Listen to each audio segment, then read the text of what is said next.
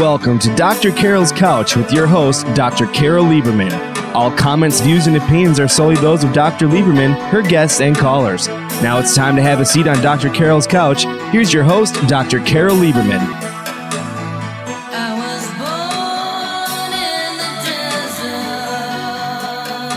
And welcome to today's edition of Dr. Carol's Couch. I'm your psychiatrist host, Dr. Carol Lieberman. Well, today I have a very exciting show for you with a very exciting guest, Judge Ginger Lerner Wren, and she has just written a book that, this is so timely because there is such a problem, an increasing problem of people with mental illness ending up in court and getting years of jail and prison and worse, when really what they've needed is mental health treatment all along that they never got. There are many when you look at people who have committed crimes, typically school shootings, but not just that. There is such a pattern in their background, and one of the parts of the puzzle includes that there is some untreated or poorly treated kind of mental illness that was there, for a long time before they committed whatever the crime was. And of course, it's sad for the victims, tragic for the victims of the crimes, but it's also sad for the person who, had they been treated appropriately, wouldn't have wound up in that situation to begin with. Well, that's why it gives me great pleasure to have as a guest Judge Ginger Lerner Wren today, because she actually was the first person to develop a court in her court in Florida, taking it on herself to develop the first mental health court, and her new book is called A Court of Refuge, Stories from the Bench of America's First Mental Health Court. So welcome to the show, Judge Lerner Wren. Thank you, Dr. Lieberman, and it's a real honor, first of all, to have a seat on your couch. Thank you. I just can't tell you what a thrill it is, first of all, to meet you and to have this wonderful opportunity to talk about a court of refuge and to talk about all of these issues, which really are so poignant. And I think that, vexing, if you will, throughout the entire nation. So thank you for having me. Well, you're welcome. Before we get into the actual court, the beginnings of this court, which actually began, you were appointed in 97, right? That's correct. I ran for office, for judicial office, and I was appointed I have two courts, actually. I'm a county court judge in the 17th Judicial Circuit of Florida, which is Broward County, and I think that many of your listeners may be familiar with Broward County. We just suffered such a horrible tragedy at Marjorie Stoneman Douglas High School in Parkland, and our community, of course, is really grieving. And the courthouse, just to give your audience some perspective, the courthouse is actually about 20 minutes away from Parkland, and it sits in the city of Fort Lauderdale. Yes, I've been there. Yes, and of course, an incredible tragedy that is having huge repercussions. Of course, it's interesting and tragic that today, you must have heard there was a school shooting in Maryland as well. I did. It's just we are in the midst of how many terrible epidemics can we be in the midst of, at one time, between the opioid epidemic and the escalating rate of suicide, of course. I also sit on the National Action Alliance for Suicide Prevention, and, with this gun violence. So there's a lot to talk about on the couch. Yes. Well, before we get into that, what I'm interested in is how you, like when you were a little girl, I always do this. When you were a little girl, yeah, I think when you were it's a little girl, you fascinating. didn't know that there would be such a thing as a mental health court. So no, I didn't. Of course I didn't. I don't think that even when I, well, it's interesting, when we started the court, of course, we didn't know it hadn't been done before. I don't think our community even ever thought about that. But when I was going back to your question, when I was a little girl, I knew I always wanted to do some kind of civil rights work, and that was something that I knew very, very early. And I think that my trajectory in my legal career, which was very, very unusual, I feel, led me perfectly to be the one assigned to this unique and specialized problem-solving court. So, but at some point, so you became a lawyer because of wanting to do some kind of civil work? I mean, was that what drew you to law? And then my question is, what made you curious or interested in mental health? Yes, that's a great question. So I've always had as you indicated, repeated that I was very interested in civil rights work. I'm very, very interested really in, I guess, in really helping my community and making the world a better place, because those are the values of my family. And when I became a lawyer, actually, and I don't know if people go through this, in other areas, but I really couldn't find the right fit. I was looking for a more humanistic kind of legal practice, and I was trying to get into more of a public interest slot, if you will, in the legal career. I couldn't find it. And finally, a position arose where I was appointed to head what's called an Office of Public Guardianship. And you may be familiar with guardianship yes. in your role as a forensic psychologist and psychologist generally. And that was for adults where the probate court found individuals incapacitated and in need of guardians. And the people that I served in my program were indigent and had all kinds of disabilities, including serious, persistent mental illnesses and maybe suffering from dementia and Alzheimer's disease, etc. And I really began to get very, very interested not only in mental health, but understanding that there was such a scarcity of resources in my community that so many families were in crisis. And did you have any, did you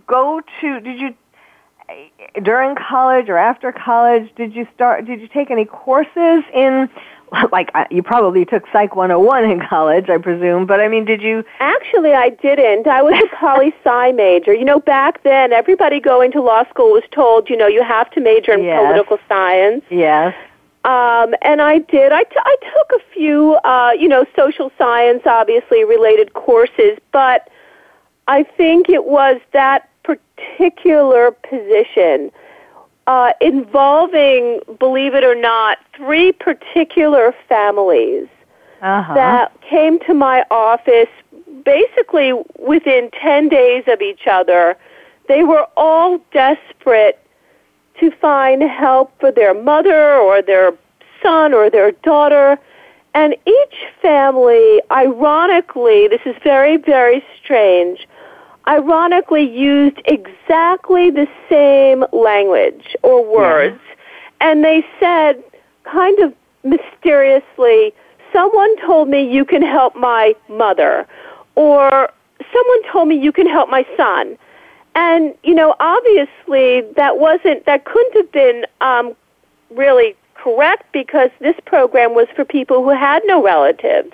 And we were alone.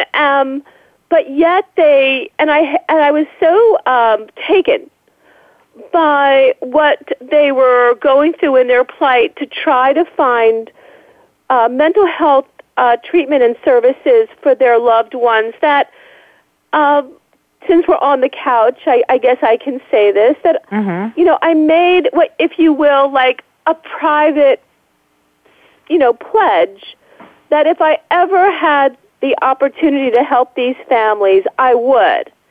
And within 3 weeks, I received a call from an attorney friend of mine saying that there was a new position involving mental health.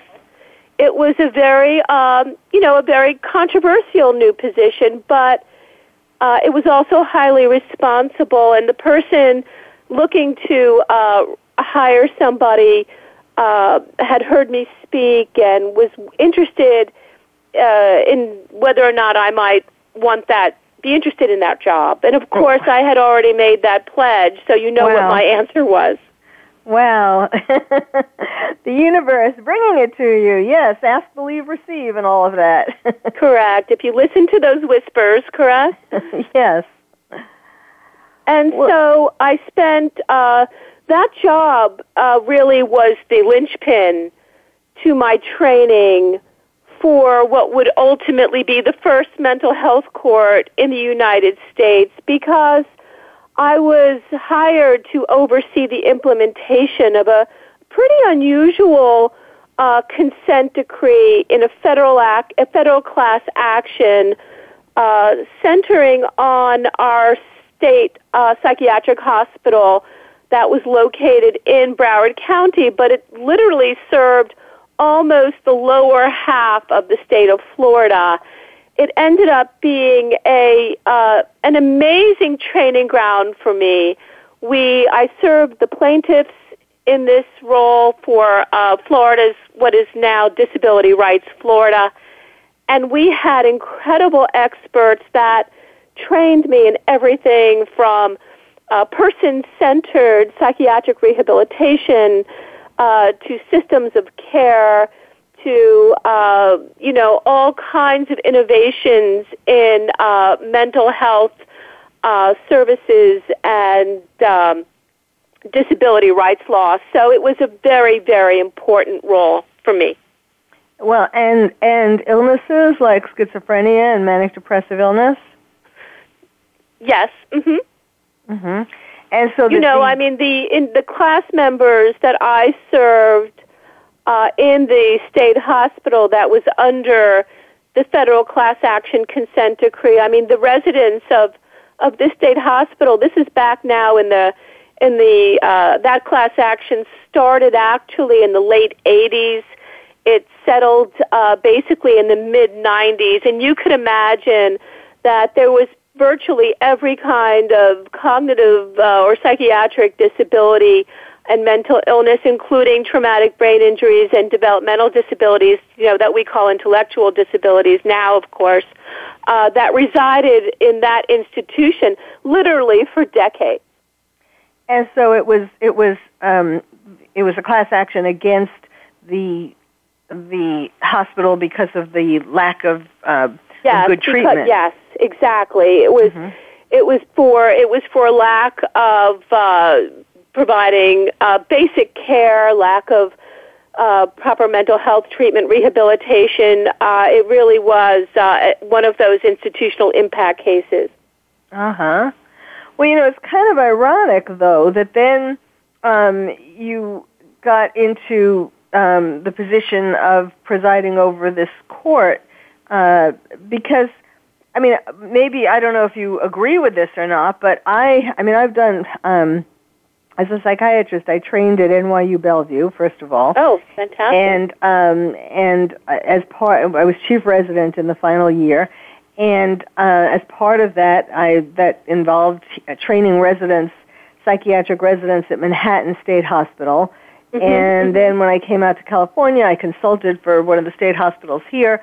So I have a lot of experience. Some of my experience is included or includes working at state hospitals. And although, yes, a lot of state hospitals, I mean, it's not like, it's not as well equipped as certainly as some private institutions and so on, but I think that the doing away with state hospitals, pretty much nationwide, I mean, certainly cutting down, if not doing away with altogether, has resulted in a lot more people on the streets creating the kinds of crimes that I imagine you see in your court. Well, I think a couple of things. First of all, I think that my service, coming from the disability rights sphere, in that regard, obviously my job, I was also 50% my role as a PAMI lawyer, that's the Protection and Advocacy for Individuals with Mental Illness Act, which is, of course, a federal law. And, my job was basically to investigate abuse and neglect of individuals that were institutionalized in all kinds of facilities, not simply, not just state hospitals, of course. Could be nursing homes or ALFs, that type of thing.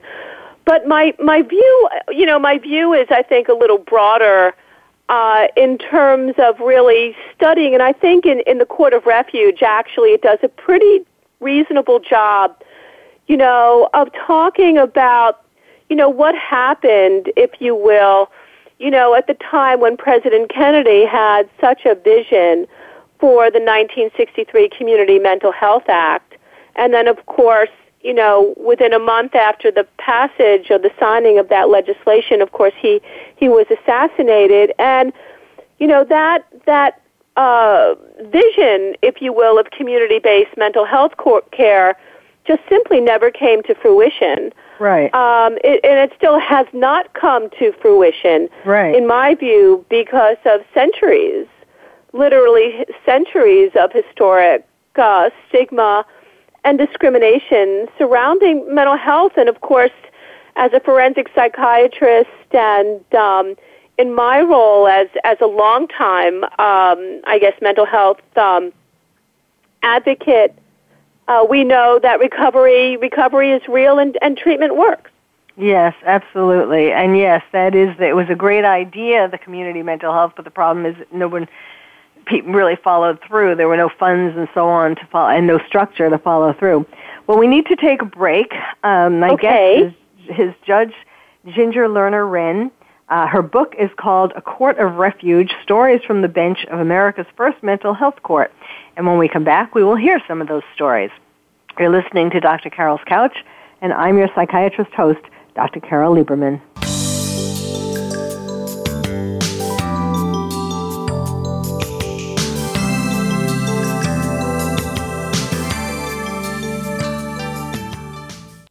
Ask the experts. Call toll-free right now, 1-866-472-5787.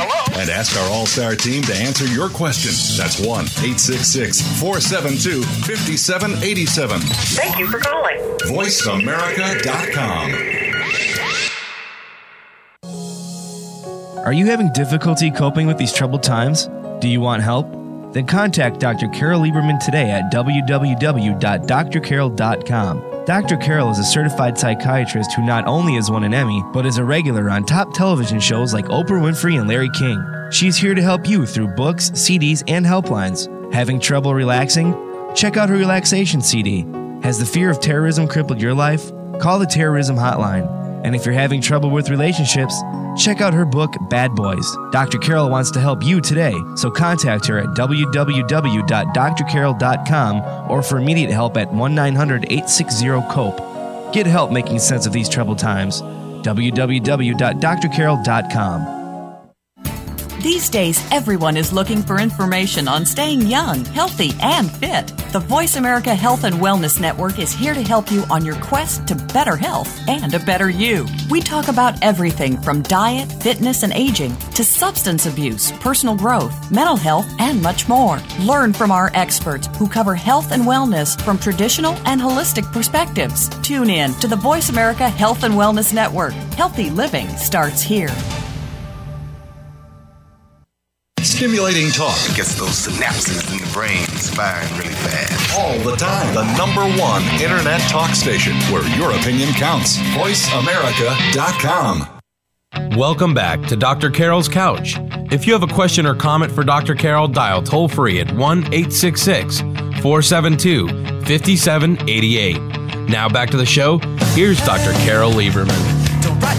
And welcome back to Dr. Carol's Couch. I'm your psychiatrist host, Dr. Carol Lieberman, here with a really interesting guest, Judge Ginger Lerner Wren. Did your mother watch, what was the show? Gilligan's Island. Is that what you're going to say? What? Gilligan's Island? Yes. Is that how she picked your name? Actually, I'm a little, I wish I'm a little older than that. You know, I always asked her about that name. It was great for running for office because I ran with the greatest little Ice Spice gingerbread cookies. But it's an unusual name. I think it's a Rose. Okay. Well, yes. It's a great name. I just wondered if that was from, that was the inspiration. Well, no.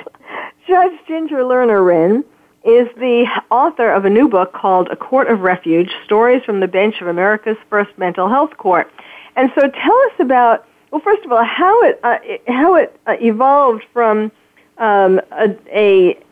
being an offshoot of the criminal division of your court held during lunch hour without any money, and how do people get referred to your court, and tell us all about it. Sure. I'll give you, I could take a week. I don't have that. But, I'm so proud of my community because it really was a number of precipitating problems that led to the creation of the court. It led to a grand jury investigation of our community-based mental health system, but largely because of a high-profile case, a criminal case, involving a young man, actually with traumatic brain injury, by the name of Aaron Wynn. And Aaron Wynn became the catalyst for this court after he was released from a forensic psychiatric hospital after suffering a motorcycle accident that left him very seriously disabled with brain injury. One thing led to another, and he had a negative encounter with a police officer, ultimately, as you know, found incompetent to stand trial. And according to medical records, Aaron Wynn literally spent 2.5 years in 4- and 5-point restraints in a Florida forensic hospital. And when he was released, and his family lived in Broward County, a very upper middle class family, again, could not find help or services for their son. Aaron's condition had worsened. He had a panic attack at a grocery store, ran out, and tragically collided with an 85-year-old woman who fell to the pavement and sustained head injuries, which she died from, and Aaron had been charged with murder. Oh, wow. It was his public defender, Broward County's now public defender, Howard Finkelstein, who led the charge, if you will, for a grand jury investigation, and then a task force ultimately came to the idea of starting a specialized mental health court because they wanted to do something to try to streamline people that were being arrested in our local jails, largely as a result of offenses, minor quality of life types of offenses, because they could not access care. And we really had what I talk about as a very incredible collaborative effort of shared vision that we just wanted to take a stand against the criminalization of people being arrested with mental illnesses, and the court was just our community's leap of faith. Wow, that's so. And so, what happened after he inadvertently killed that woman? What ultimately happened is that he was committed to a private brain injury institute in Florida, the only one for individuals with traumatic brain injury, after his family actually sued the state of Florida for civil rights violations on a civil matter. And the case ultimately, of course, transitioned into that commitment. So that's what happened ultimately to Aaron Wynn. He's still there. The book is dedicated to Aaron Wynn and his courageous family who endured so much. And to me, they really symbolize, the need for our nation to really invest and prioritize mental health in America. Yes, more than ever. Absolutely. Yeah. That's really interesting. So in other words, if he hadn't been treated so inhumanely for the time that he was strapped in restraints for all those years, I mean, I don't know what they were thinking of, just releasing somebody from that kind of situation just out into society. I'm thinking that he didn't need more help. Look, I hate to say this, but that is not uncommon, that kind of inhumane treatment. If you go and you read Human Rights Watch's Ill-Equipped, and it's Callous and Cruel, and all the other surveys involving human rights violations and disability rights matters involving persons with mental illnesses, the maltreatment is not uncommon. The criminalization, I've always said that the criminalization of people with mental illnesses largely is a matter of human rights, and the mental health court in Broward County is considered, quite frankly, a human rights strategy. So how do people get referred to your court? People, first of all, it is a misdemeanor court. All nonviolent misdemeanor offenses up to a year in jail. And we really created a very, very consumer-friendly, if you will, referral process. Anybody could make a referral to the court by calling my office. We have a rapid docketing system because we understood and understand that people that are entering our criminal justice system are often in need of acute psychiatric stabilization and treatment. So from a hierarchy, if you will, of values and needs, we were really looking to find and intercept individuals that we knew were coming into the court system, the criminal justice system, who in fact easily could have been and should have been diverted into the civil community-based system of care. Yes, so the court is what's called a problem-solving court. It is not a trial court.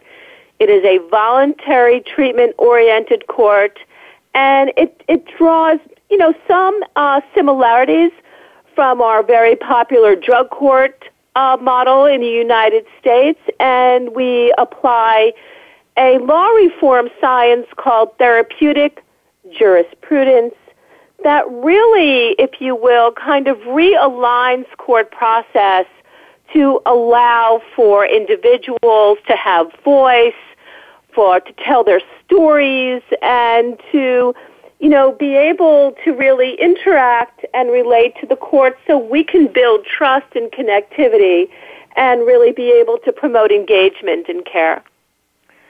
So tell us some of the stories. What are some of the cases that touched your heart the most? Oh, thank you. Well, I will be, I guess, a little spoiler, in terms of the book, which includes a composite of so many cases. We've had over 20,000 individuals diverted out of Broward County jails, by the way, through Broward's mental health court. Wow. We get no money. I think I told you that. We were the model for the American Law Enforcement and Mental Health Project Act in 2000. That seeded and piloted other mental health courts. And I think one of my favorite stories, I just saw her in my court yesterday, involves a woman, she's a community case manager, but many years ago she was she found herself living on the streets as a result of a very emotionally upsetting divorce situation where she literally just really could not manage all of what was happening in terms of the distress in her life, and she believes now that she actually had some unidentified mental health problems, and she lost her children, and after that she felt if she didn't have her children, she didn't need her beautiful, 4-bedroom home, and she literally walked out and remained homeless until she found herself arrested on a petty theft charge for stealing, of all things, 5 harmonicas from a novelty store in a South Florida mall. And she was homeless and in jail, and she found herself in mental health court in the early years and was very, very motivated to get her children back. And her name is Catherine. Yes, and so what? And I think Catherine's story is not unique in the sense that, she realized that life was spinning, if you will, really out of control, and she thought she could manage, all of this distress, and one thing led to another, and she had a break. She had a psychiatric breakdown, and she ultimately got referred to the mental health court. At the time, we referred her to our own homeless facility that supported the court, and she's very fortunate. She was able to spend almost a year at a residential treatment facility, being able to work on managing her health. She ended up being diagnosed with bipolar disorder and then returned to college, and she's been working as a community mental health case manager for one of our local treatment providers for 15 years now. Wow.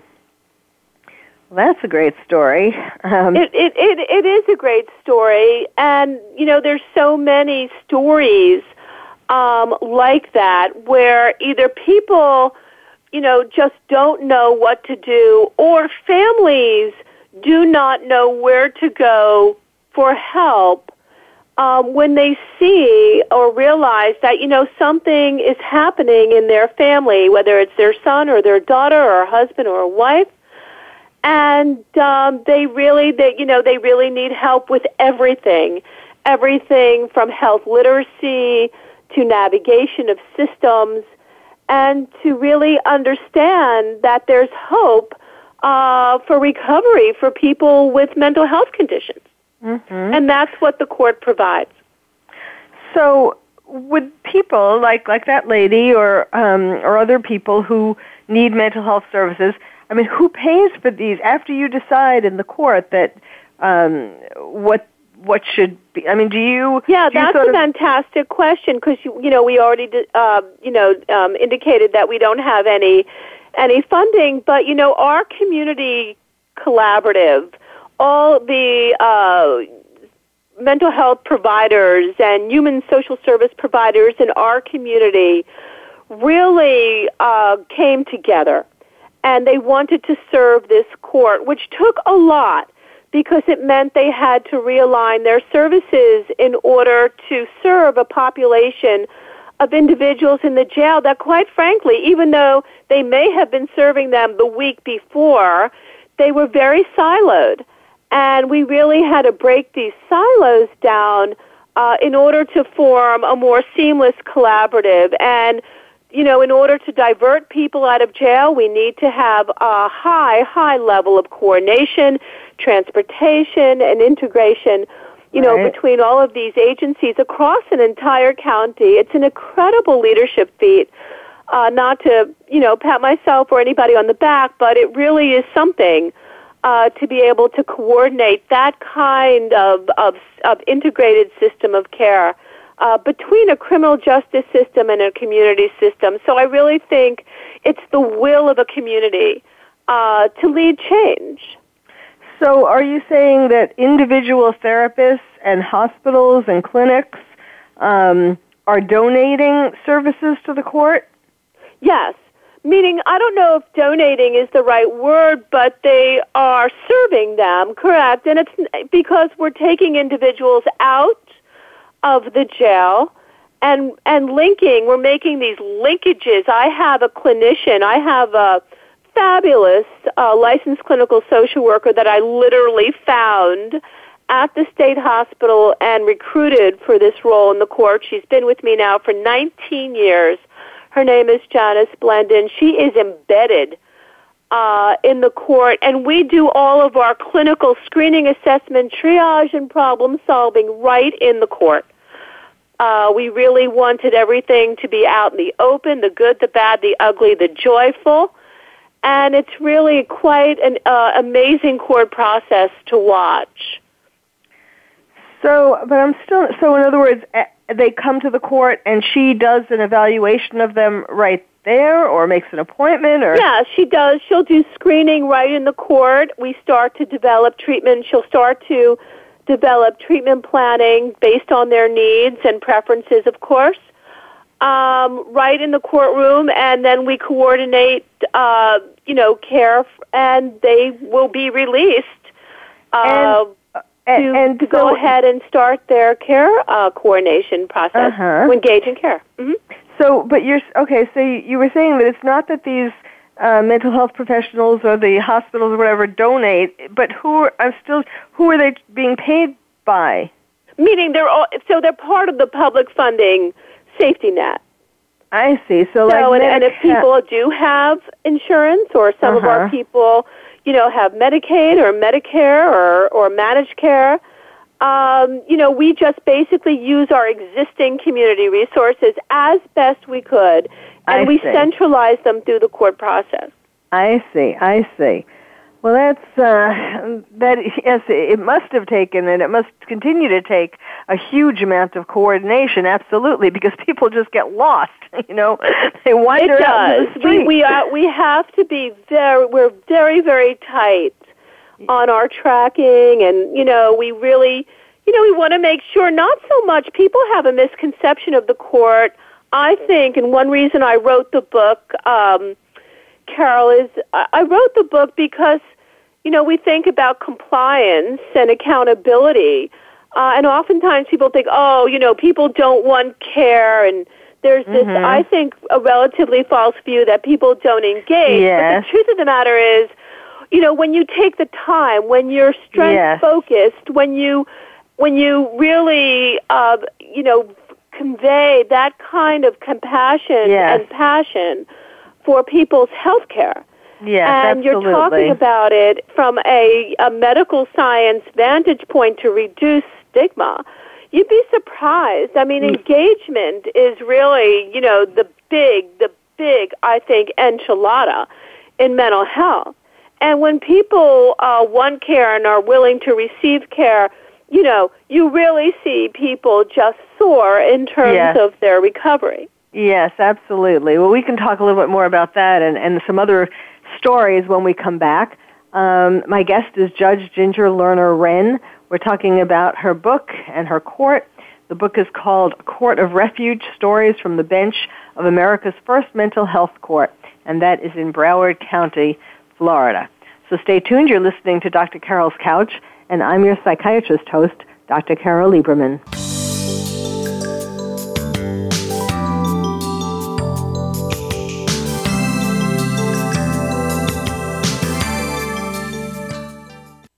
Ask the experts. Call toll-free right now, 1-866-472-5787.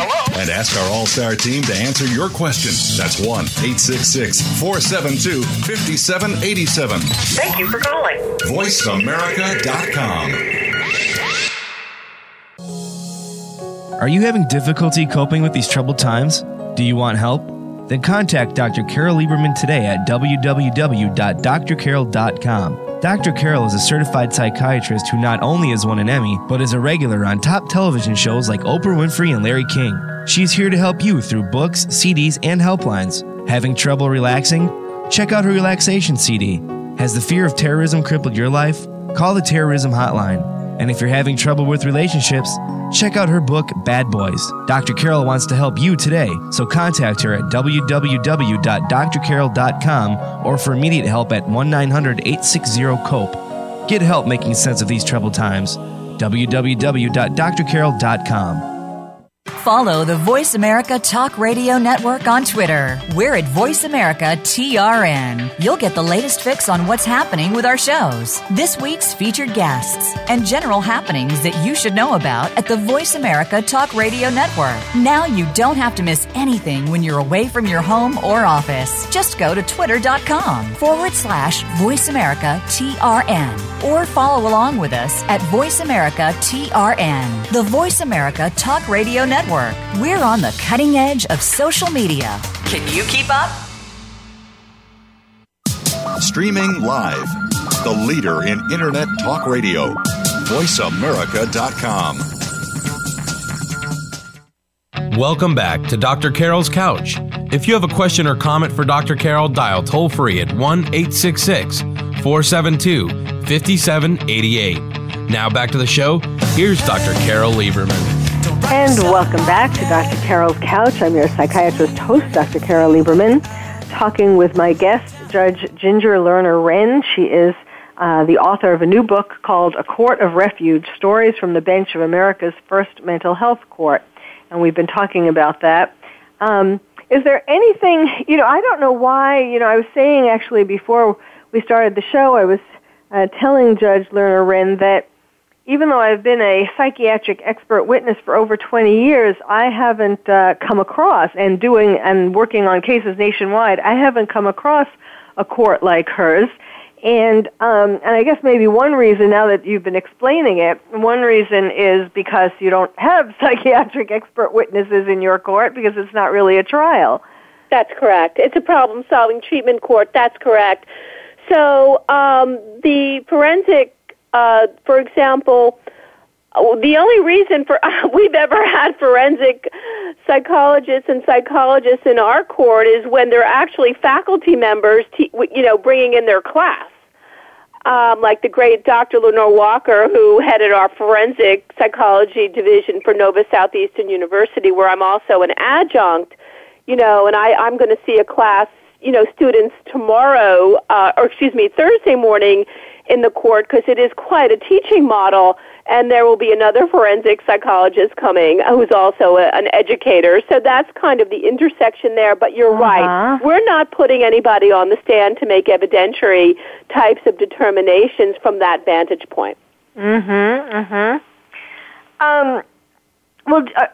you were saying that there are, in fact, that you have spawned, yours was the first, but there are now other such courts that have been popping up.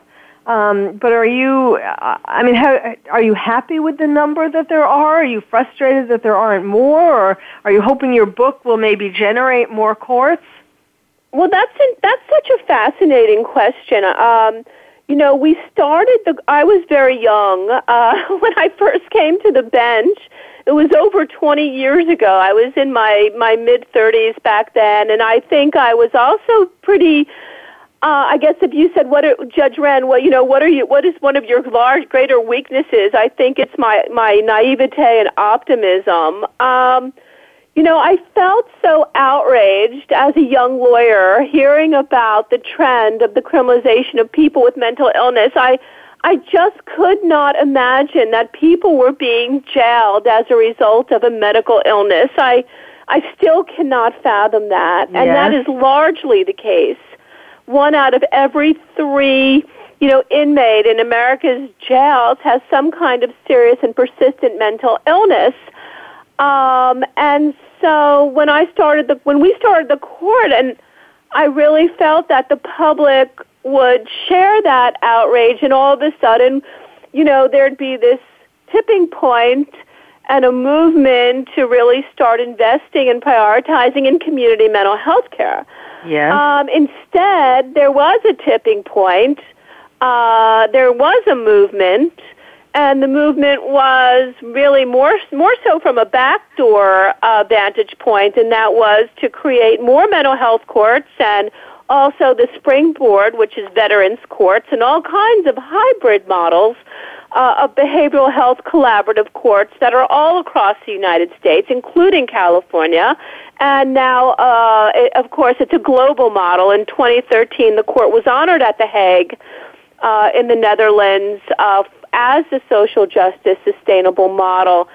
And it really, this court model actually fits very, very well into courts in Europe and in undeveloped countries as a result of the fact that it doesn't take a lot in terms of revenue streams to bring this court into fruition, if you will, but it does take collaboration and will of service providers. So that's an interesting facet of the court, but I really felt, and I still feel, that the answers are not necessarily these kinds of courts, although there are judges and attorneys and prosecutors, all over the United States doing good work and trying to create pathways to mental health care and break arrest cycles, but I really do think the answer is to prioritize a public health model of behavioral health in the United States that really does enhance access to quality care. Yes, absolutely. I mean, what has happened is that the jails and the prisons have become the state hospitals, except for the fact that they don't provide, the same kind of treatment that's focused on mental. Yeah, it's hardly a recovery-oriented setting. Right.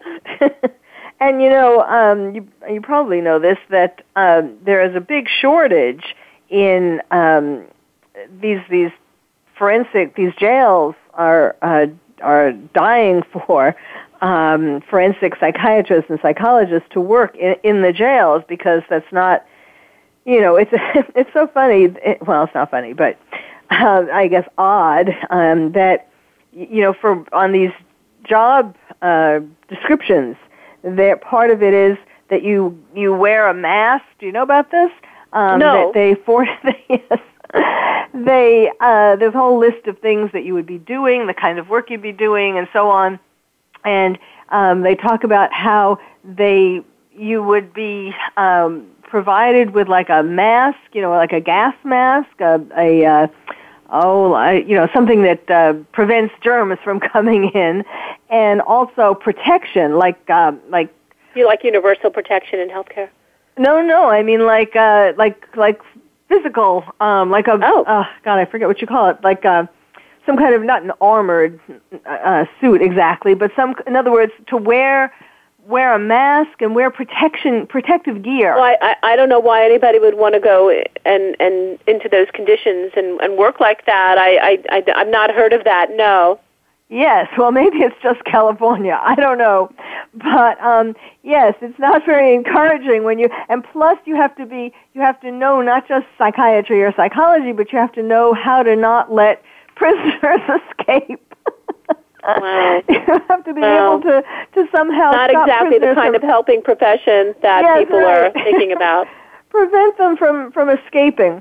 Yes, this is a huge, huge problem. I mean, getting back to why I think there should be a resurgence of the state hospitals, obviously, to be more helping oriented than some of them were, or to be upgraded. Well, I don't know. I think, respectfully, I disagree. I think that I do think we need hospitals like we need hospitals. I mean, if we're really going to be serious about integrated care and patient safety and all of that, and building up our continuum of care, then it makes sense. I mean, we need longer-term hospitals. We need shorter-term hospitals. We need, urgent care centers for people with behavioral health. I don't know why, health is health.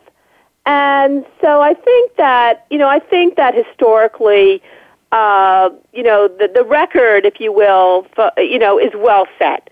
That these types of institutions are rife with abuse and neglect, and they're really not healthcare driven or recovery driven. I think that we actually know what works in mental health, and that it's really a question of our policymakers having the will, to prioritize behavioral health in our communities.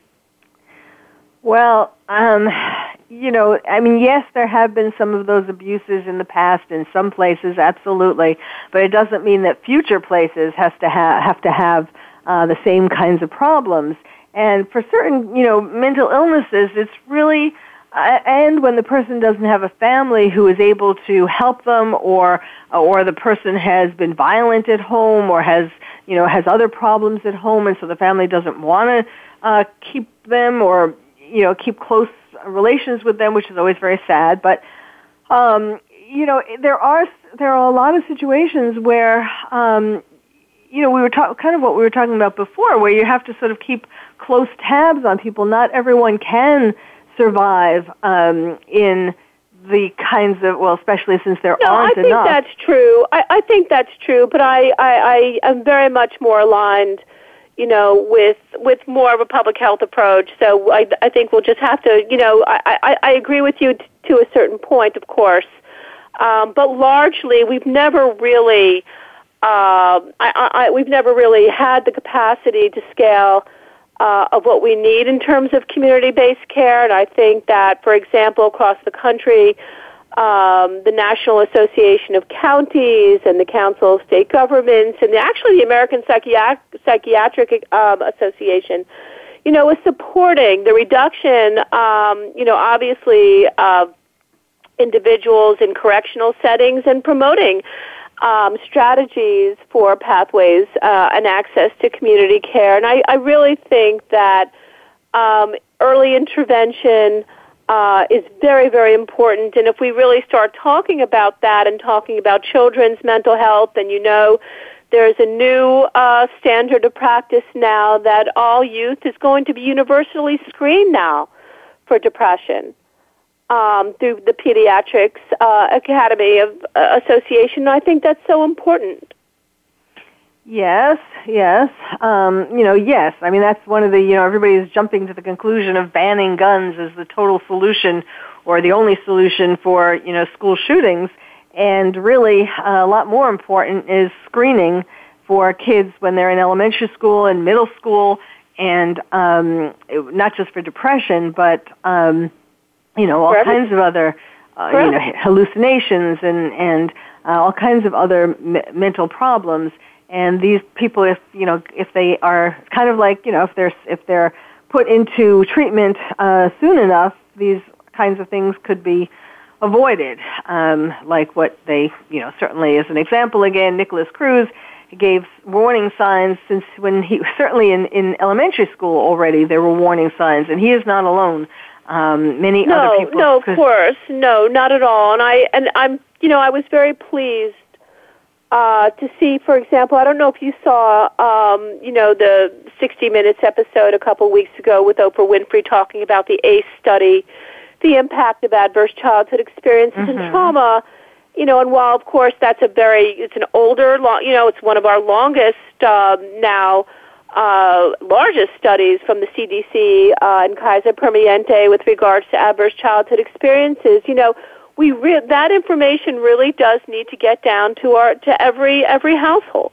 Yes, absolutely, yes. It's not really a new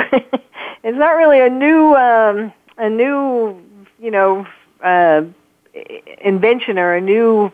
I mean, I guess unfortunately, most people don't really know about it. But yes, the idea of adverse childhood events, the more that you have, the more likely you are to suffer a severe mental illness or to get into all kinds of troubles where they might end up or have medical conditions. And I think that the idea of all of these strategies, Carol, that I think about and that I am optimistic about, if you kind of put all the pieces together with these schools, for example, that are adopting more of a restorative justice approach in their schools, are very, very optimistic to me in terms of promoting resilience in our children. Yes, there are a lot of things that our children need to become more resilient about. One of them, of course, is terrorism. And I just wrote a book called Lions and Tigers and Terrorists, Oh My, How to Protect Your Child in a Time of Terror. That's for kids to learn about terrorism. So, but let's talk about, remind people of your book, which is A Court of Refuge, Stories from the Bench of America's First Mental Health Court. Well, I certainly hope that all of this really does help to promote what you're doing, get more people to know about it, and get more counties to do the same kind of court that you're doing. So thank you very much. Thank you so much for giving me space on your couch. You're very welcome. And I appreciate it, and I appreciate the work that you're doing and the promotion of mental health and wellness and safety for our children that you're doing through your work. Thank you so much for having me. Thank you. And thank you all for listening. You've been listening to Dr. Carol's Couch, and I'm your psychiatrist host, Dr. Carol Lieberman. Thank you for joining us on Dr. Carol's Couch. Join us next week at 1 p.m. Pacific Time for another installment of Dr. Carol's Couch. We'll save you a seat.